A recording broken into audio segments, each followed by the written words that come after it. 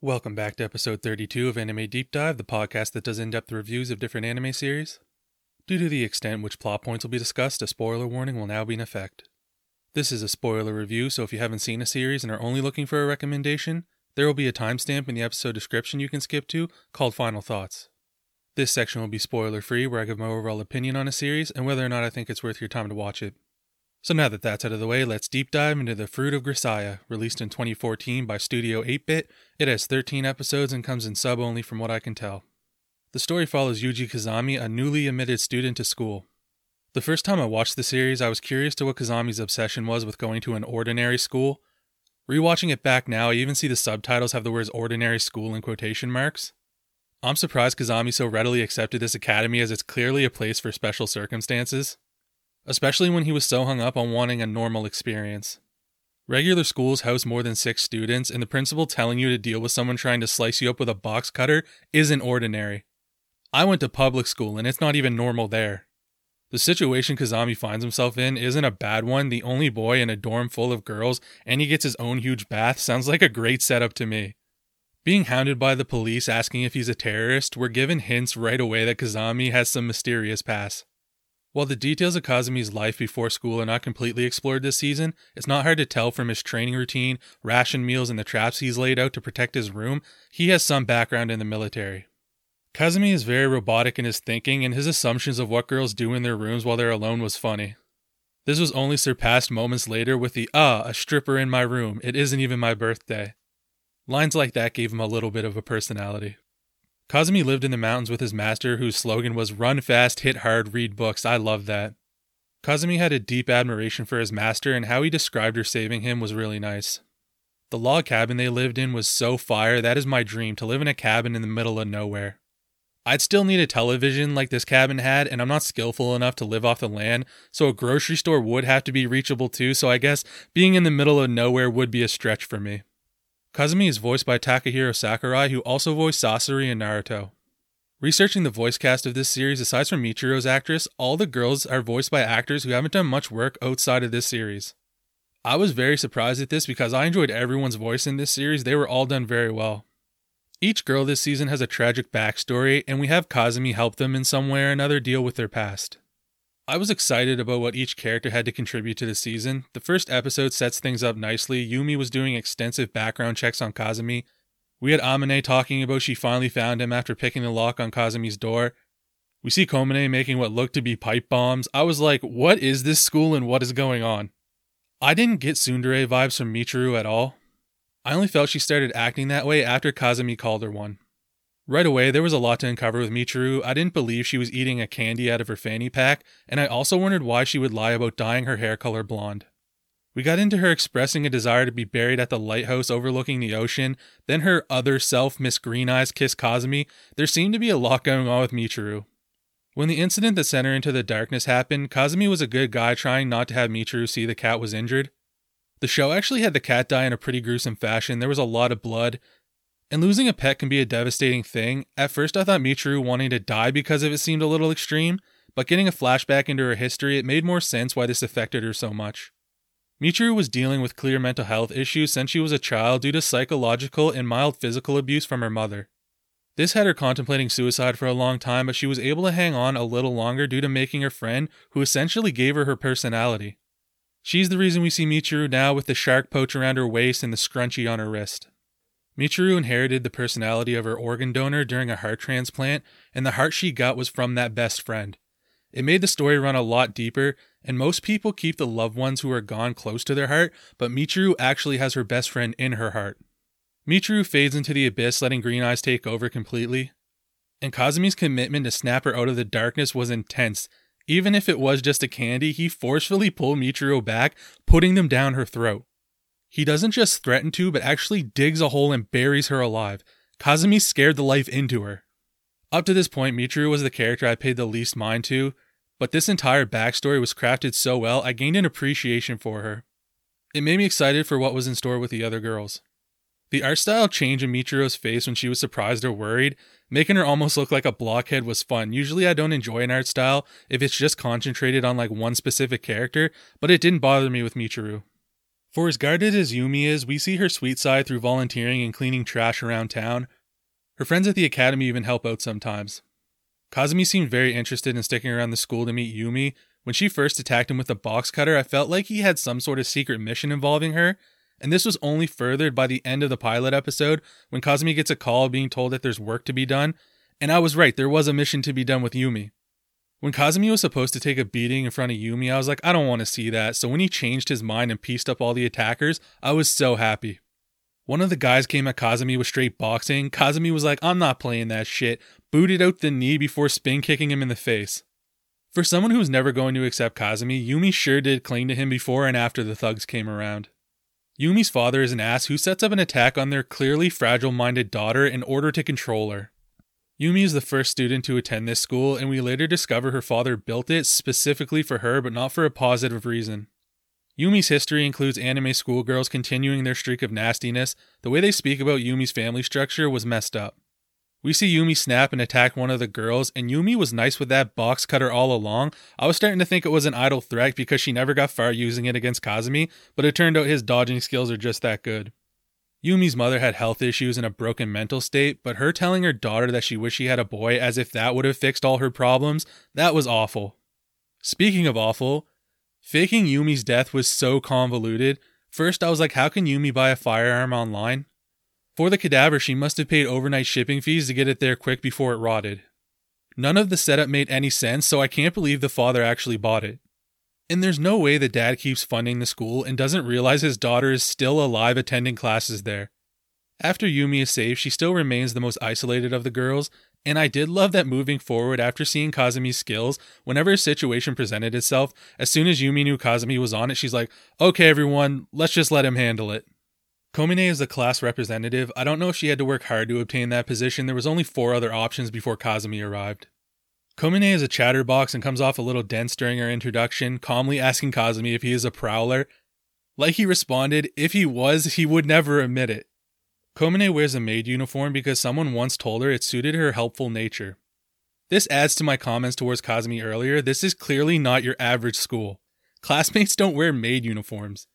I was disappointed in Komine. I thought she was going to be a pal and keep Kazumi's kiss with JB a secret, but then she sends a damn photo to Amane. And Komine is a bit of a dominatrix. There was that one scene where she tells all the girls to lick her shoes. Komine goes above and beyond to help the students at the academy. Going to get Makina fresh milk would be a great example of that. Komine enjoys being helpful. The most excited we see her is when she gets to make Kazumi a pouch and fix Michiru's zipper. I feel Michiru throughout the season takes advantage of Komine's kindness, always getting her to do things for her. I was excited to see Komine's history. As I mentioned earlier, we see her building some interesting things in her room. She has a deep knowledge of firearms, as we see when Yumi pulls out the strap on her father. And the show was doing so well, but now we have the Komine as a childhood friend of Kazumi that he just happened to forget about. Classic.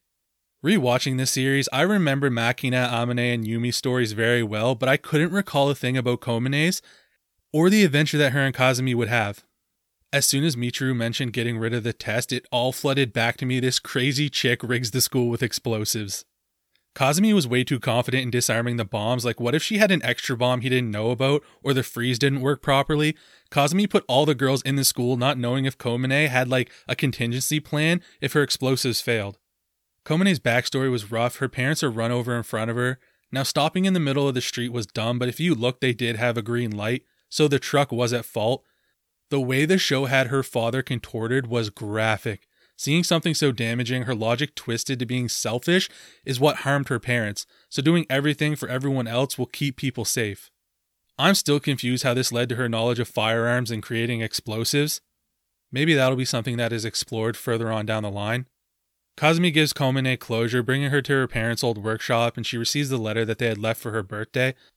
Makina's introduction being tackled on the couch in order to have her hair brushed with the slow motion 90-degree camera turn seems super random, but I was into it. Makina is timid. She's presented very childlike in her speech and demeanor, though she does have a potty mouth. Losing her father to essentially an assassination and being kidnapped herself at such a young age, it's no wonder why she's looking for a protector. Makina being left for days in front of her father was heartbreaking. It made me even happier Kazumi had taken her under his wing. I admired Kazumi and Makina's brother-sister dynamic. When Kazumi accepts being upgraded to the status of father, I did not expect that. Kazumi taking the role gives him the authority to instruct her in whatever way he sees fit. He uses this opportunity to give her confidence to stand on her own. Kazumi wants to make Makina strong so she doesn't feel the need to have a father figure to lean on. Kazumi does this the only way he knows how, military style. He needs to break her down to build her back up. This included a physical regimen, combat and weapon training, and harsh discipline. I don't know about father-daughter relationships where they're from, but over here we don't make out with our fathers. Well, I guess that's not completely true. Daddy has become quite the popular term. I thought we were going to get a full story of Makina starting a relationship with her sister, but then she is car-bombed right in front of Makina, and if that car was started a few seconds earlier, they could have gotten both sisters in one go. And did you see that explosion? There's no way in hell that girl would have survived. I thought it was funny when Kazumi was talking about how he wouldn't kill anyone, and then he sees Makina as the target, and I was like, anyone who goes near that little girl is going to get dismembered. Kazumi kills an entire infiltration unit with a Tamagotchi. Now Makina going back for the tree was stupid, but she was a little beast choking that guy out. Now, I knew Yumi didn't die with the grenade, but with Makina, there was a lot of blood and she was shot in the stomach. I really didn't want her to die, and the two guys who shot her and were kicking her, I needed them to be killed in horrendous fashion. I didn't get that, but when Makina's mother was gunned down, I smiled the entire time. That woman was a monster. This was easily my favorite story of the season. Kazuki is Kazumi's older sister. Kazuki is presumed dead after she, along with Amane, were involved in a bus accident coming home from a basketball camp. I love Kazuki's dry personality. Even after being in an accident, she always kept a cool head and sarcastic attitude. Kazuki is a genius and annoyingly arrogant towards the other girls. Her order of operations suggesting if the more injured people die while she tends to the less severely hurt, it's a good thing because she didn't have to waste time on them. That was so savage. She says she was joking, but I don't think she was. I love Kazuki taking Amane under her care. She didn't just keep her alive, but she was teaching her during this entire experience. Kazuki had impeccable instincts from the start. She hates the class president just like I did, and it turns out that she was the crazed ringleader. Something that bothered me after I finished watching this series the first time was these clans were stranded for weeks in the same clearing, yet freedom was 3 hours to the right. Watching it now for the review, I see Kazuki did suggest they should try to find a way out while they were still fresh. I'm surprised Kazuki just didn't do her own thing and go anyways. The only person she actually gave an ounce of care for was Amane, who was uninjured. They should have gone off to safety themselves. These girls fall into delirium, and first the cat coughing up blood, now butchering a dead puppy to eat. This series had a real hate-on for animals. When the teacher returned from failing to get help after taking half the food, great move by the way, chump, I called the meat he brought back was human. This teacher is way too stupid to be able to hunt deer. Had he and the club president always had an inappropriate relationship, or did it start when he turned in a crazed state? I felt she threw it at him in order to control him and have some sort of sick power, getting him to chop up all the dead girls. Something I always wondered, and one of the reasons I wanted to start making reviews, was to ask everyone questions like this. When the teacher is running after Amane in the forest, his movements and glowing red eyes look unhuman. At this point, the show had no indication of anything supernatural, yet the teacher looked like a ghoul.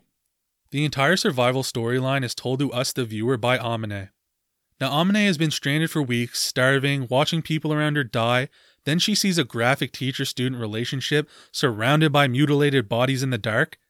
I wonder if because of all of these traumatic circumstances, the teacher actually looked normal, but through her memories, Amane was so scared she created him to be this monster in her mind.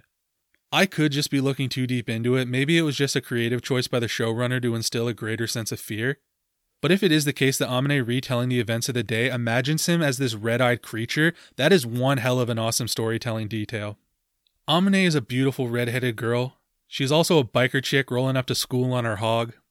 During my first watch, when she was taken back by Kazumi introducing himself, I figured it was because he was a good-looking guy and there wasn't any boys at the academy. Finding out the whole backstory and reason why she slightly paused was a great hint for things to come that completely went over my head. Later, when she asked if he had a sister, it was only during my second viewing I realized she was prodding him to see if he was the boy she was in fact looking for. Makina mentions Amane doesn't like meat, so she doesn't cook with it much. After what she saw in the woods, of course she wouldn't like meat. Watching this series again for a second time, I had so much appreciation for the little comments that you would only realize were significant a second time around. Amane is pretty comfortable with herself, has no issue changing in front of Kazumi, and doesn't even flinch when he walks in on her. Amane is a sneaky flirt, how she was playing footsies with Kazumi, but when Komane looked under the desk, her shoes were already back on her feet. Amane fantasizing about Kazumi while in his bed, and then Kazumi with no chill doesn't even lie to save her the embarrassment when she asks how long he's been there. Quite a while. With this being said, I thought it was weird she wanted to be like a sister to him. When you see what Kazuki meant to Amane, she saved her countless times. It makes sense Amane wanted to keep her promise and care for Kazumi like a sister would, seeing as she feels guilt, believing she's the reason Kazumi lost his sister. Kazumi turns out to be the ultimate player. He aggressively steals Amane's first kiss, convinces her to be his girlfriend while he doesn't have to be her boyfriend, and then if he disappears, she can't cry about it. That's an awesome setup for him. The club president's father has some power on him to walk up to Kazumi and tell him as much as he did. His efforts would have been more effective if he kept his mouth shut and did a sneak attack. This was just the beginning of his stupid plan. The gun he brings to take the girls hostage only holds 2 shots. He constantly has to reload. He is so unfocused, he allows Kazumi to have ears in the room through Komane's phone. He doesn't even consider the possibility of the water Amane brought him is dosed with knockout drugs. The man is the worst hostage taker ever. I would have been dead if I was Amane. I'd be telling him his daughter was a mutt who deserved to die up on that mountain. When he pops wood and starts dragging Amane, I was like, no, I don't want it to be this type of series. I was so relieved when nothing came out of it. We see how Makina has grown with Kazumi, but it never showed us her learning Morse code. Having that be the means of communication was awesome. It was a surprise, but it made complete sense. The ending shot was too good. It's taken from the lighthouse we've seen all season and through the tiniest window. When the bullet hit the wall, I was like, oh god, no, he missed. Then you see the blood everywhere. It was great. Good for Amane not being dumb, just running off. She took the gun with her. As for the animation quality this season, the car driving scenes looked really polished and unique. I asked my boy Kaylee Kale why a show wouldn't have everything look this way if they clearly had the technology and ability to do it. He explained the time and more so the money it would take making those animations is ineffective. You would never get out of it what you put into it. The sniper shot from the lighthouse was another really well done scene. It looked different from all the other animation throughout the season. This show did have some hiccups as well. Amane crying on Kazumi's shoulder, it looked very poor. As for the music in this series, the opening song grew on me. I wasn't really a fan at the beginning, and there was this background piano that would play during some episodes that I really enjoyed. Alright, now we're going to get into some nitpicks. If Michiru was in the box for 3 days, how did she not pee or poop? Did none of the other girls find it odd both Kazumi and her were just gone for 3 days, or did this story just luckily fall onto a long weekend? The height at which the bus fell off the cliff, I don't think there would have been nearly as many survivors as there were. The convenience of when some of these events occurred is out there. Yumi's father decides to take her back using Kazumi's company to do it while Kazumi just happened to start at the school. Makina's death is contracted through Kazumi's company, and the mother decides now is the best time to strike when Kazumi has taken such a protective role over Makina. The club president's father comes to get revenge on Amane just after she revealed the truth to Kazumi. Those events happened 6 years ago, and he chooses right after she gets an assassin boyfriend to try to mess with her. Getting the gunman into place was bullshit. If I told you right now, go break a urinal with no equipment, there's no way you could do it in a manner that's not noticeable. Michiru's head would never cause that damage. Why did the other girls not simply run away when the gunman was in the bathroom the first time? You can't really make the argument he would hurt Makina or Michiru because then he would have no bargaining chips to get to Amane.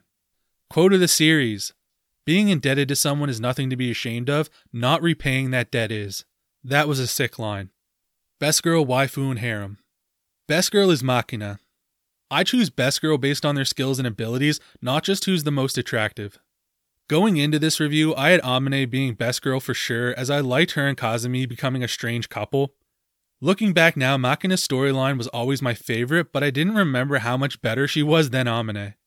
Makina doesn't accept the role of incapable victim. She trains hard, studies to learn, and is serious when it comes to surviving. She tackled and choked out an armed man before getting shot. After living through this, she still keeps her upbeat, new positive attitude. Amane in the flashback really screwed over Kazuki. If she had kept it together, not breaking down while escaping the forest, Kazuki would not have had to stay behind to buy her time. I do put some of that on Kazuki too, as she should have just taken Amane and fled. There was no need to show her the girls' bodies, it was what led them to being caught. What makes Kazuki so brave is she planned on sacrificing herself for Amane. She faced all the other students, even though she's much smaller. When it was Amane's time to shine in her arc, Makina is the one who learned the skills and got the gunman into position to be taken out by Kazumi. When two characters both outshine you in your own arc, I can't give you best girl. Each character was good, and I liked the friendship of all the girls, but the trio of Amane, Makina, and Kazumi was the best. Amane does have waifu potential, but she's not my waifu. As for harem, Yumi, JB, and Amane are all welcome in mine. Final thoughts. I feel more invested in the Fruit of Grisaia than I should. What I mean by that is there's nothing mind-blowing about this series, but I love it. I appreciated the relationships that developed between all the different characters. The stories were pretty out there, yet I had fun with every single one of them. I would recommend you check out this show if you haven't already. Alright, that's going to be it for this week's review. Hope to catch you in the next one. Bye.